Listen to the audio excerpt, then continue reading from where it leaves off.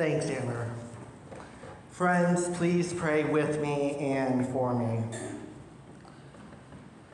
Holy Spirit,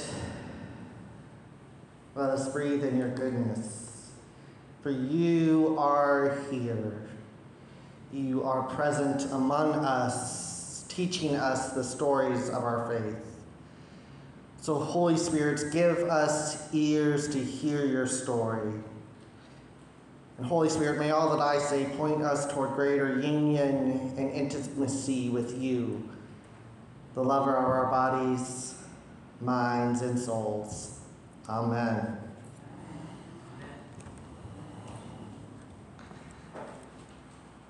"60 years ago, there were a bunch of confused pastors in Birmingham, Alabama.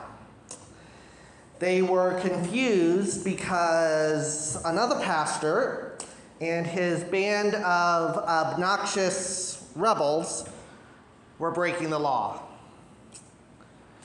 So this pastor, the Reverend Dr. Martin Luther King Jr., was gracious enough to write to these pastors from his jail cell in Birmingham. And he admitted to them that their concerns were valid, legitimate. And this is what he writes. "Since we so diligently urge people to obey the Supreme Court's decision of 1954 outlawing segregation in the public schools, it is rather strange and paradoxical to find us consciously breaking laws. One may well ask, how can you advocate breaking some laws and obeying others? The answer is found in the fact that there are two types of laws. There are just laws and there are unjust laws. I would be the first to advocate obeying just laws. One has not only a legal but a moral responsibility to obey just laws. Conversely, one has a moral responsibility to disobey unjust laws." Today, our scripture story tells the beginning of the rebellion of the Hebrew people. Hebrews, who, like Dr. King, were marginalized. And when I say marginalized, I mean when a certain group of people place another group of people away from them. And they tell them that's where they belong. They are placed out of sight, out of mind, out of earshot, so that they don't have to be dealt with. Their existence is literally on the margins of society. It takes people who are being deemed inconvenient and moves them to a place where they won't be a perceived bother anymore. When people become marginalized, they don't have any social standing, don't have access to property ownership, and are often seen as low class people who are feared, excluded, and despised. If you were called a Hebrew in the ancient world, this is how you were viewed. And that is oh so familiar for what Dr. King and his band and group were experiencing in their day as well. And yet here they are, people proclaiming that their lives mattered amidst a world that saw their very existence as a threat. So what we see in both of these civil rights movements, Dr. King's and also the Hebrews, because yes, the book of Exodus is largely the first God-ordained civil rights movement, shows that for these groups of people, their only way of survival is to disrupt the ordered society. And two unlikely Hebrew women are the ones who light the flame. They are the instigators who, in the words of Dietrich Bonhoeffer, don't simply bandage the wounds of victims beneath the wheels of injustice, but they drive a spoke into the wheel of injustice itself. Shiphrah and Puah picked up their spiritual spokes and drove it into the wheel of their unjust king. And the King of heaven was pleased. They were the first people who refused to obey an unjust law. And throughout human history, the language that oppressed people here has always been the same to some degree. Just be patient. Things are going to get better. You don't want to cause a disturbance. Don't cause too much of a fuss. You're only going to create division. That doesn't help anybody. Shiphrah and Puah refused to be patient. They, in fact, embraced division. Instead, they engaged in creative, non-violent civil disobedience. They are the instigators of the rebellion that would lead to Moses saying, "Let my people go." Shiphrah and Puah refused to accept the status quo of their world. They didn't just offer thoughts and prayers. I'm sure they had deep thoughts and intense prayers, but they decided to, in addition to the thoughts and prayers, be conduits through which God's plan of rebellion would come to life. They said no when they were asked to give up their seats on the bus of their society.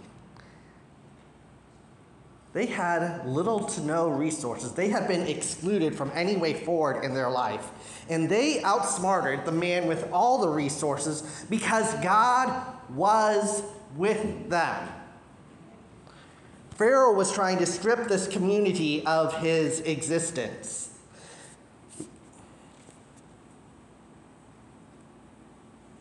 Okay.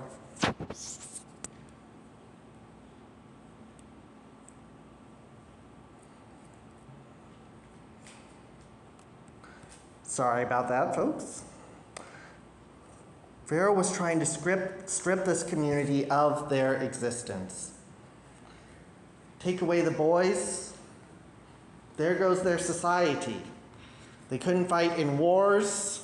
The woman would have no way to survive in a world where men had all the legal privileges.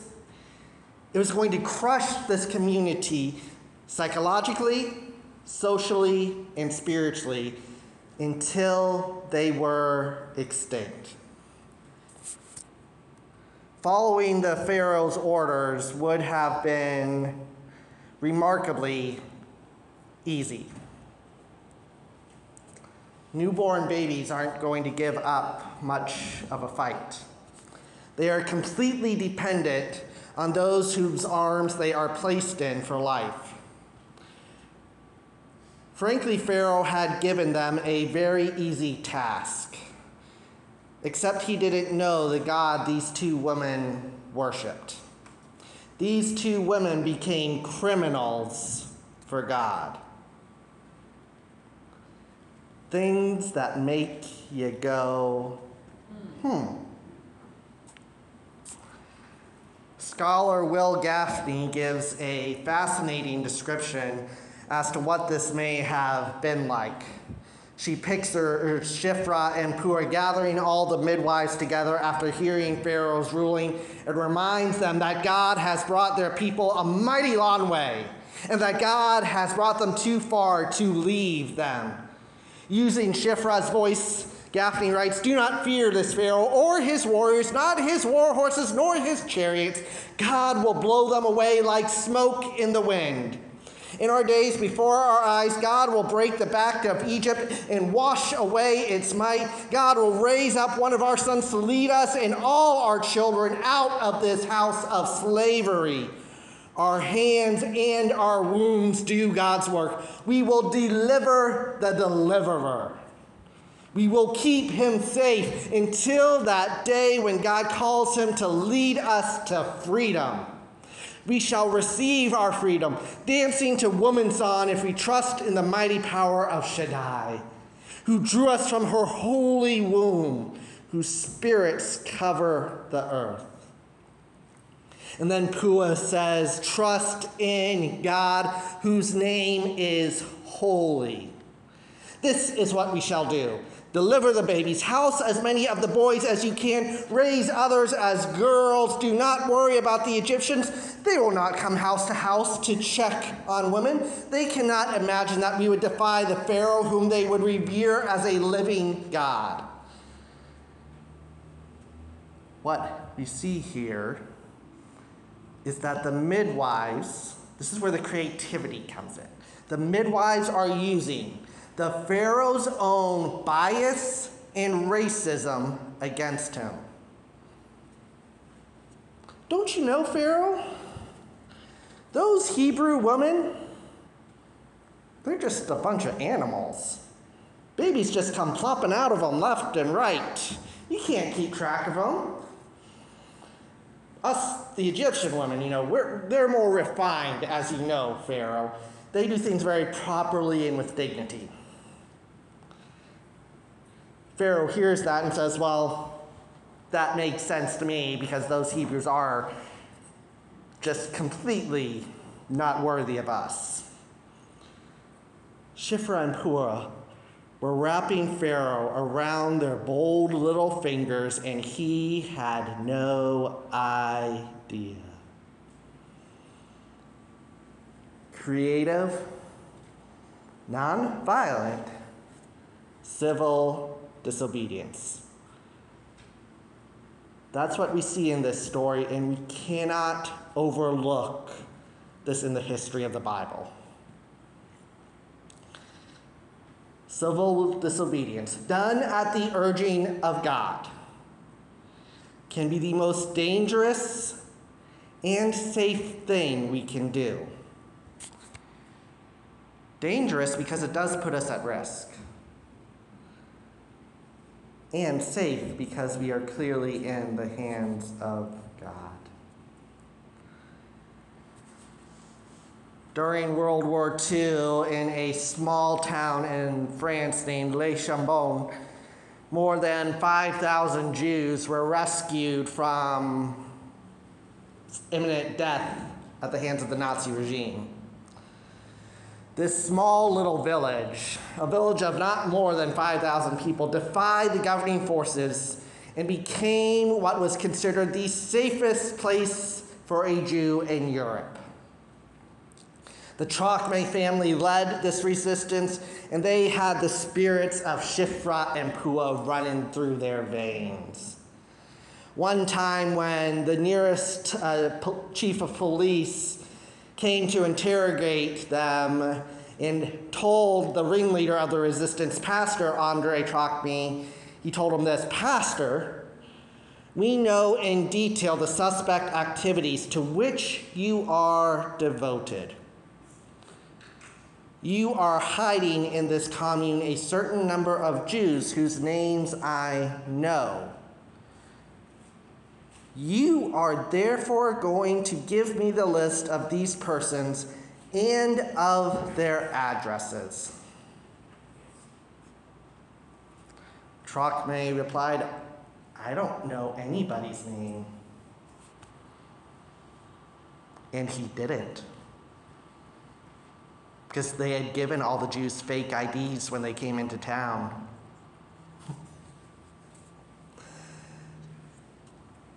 Another time, when a Nazi lieutenant demanded to know where the Jews were hidden, the locals used the same strategy that Shiphrah and Puah used, using the Nazis' own bias against them and how they view Jews as less than.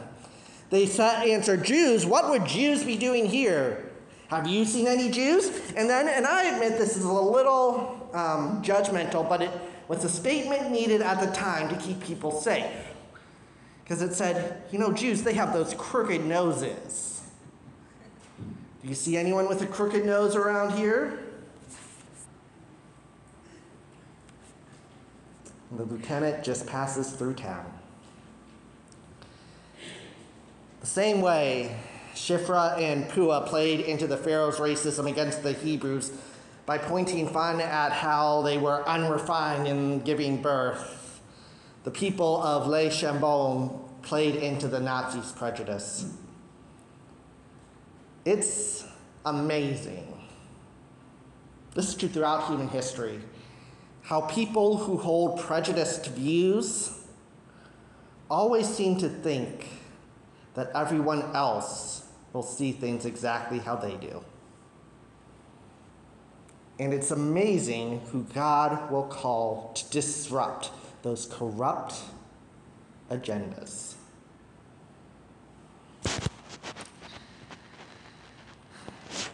Church family, pay your taxes, even when it's painful. Don't go 20 over the speed limit and claim God told you to commit civil disobedience. But don't forget the God you worship. Because sometimes that God may ask us to go against human-made rules. Sometimes God blesses the disobedient of the world. Sometimes they are the model citizens in God's kingdom. Because according to Jeremiah, we worship a jealous God who does not share the throne with anybody. Blogger Andre Henry wrote this in an online article. The champions of an oppressive system will always label dissenters as criminals and critics as traitors. We must never forget that a great cloud of witnesses before now were labeled in such terms. Harriet Tubman was a criminal, as was Rosa Parks, as was Fannie Lou Hamer, and so many other bold women and men that clearly feared God too much to obey the laws when the laws were clearly unjust. Can I say that again? And so many other bold women and men that clearly feared God too much to obey the laws when the laws were clearly unjust. And it all started with Shiphrah and Puah. Thanks be to God for their witness. Amen.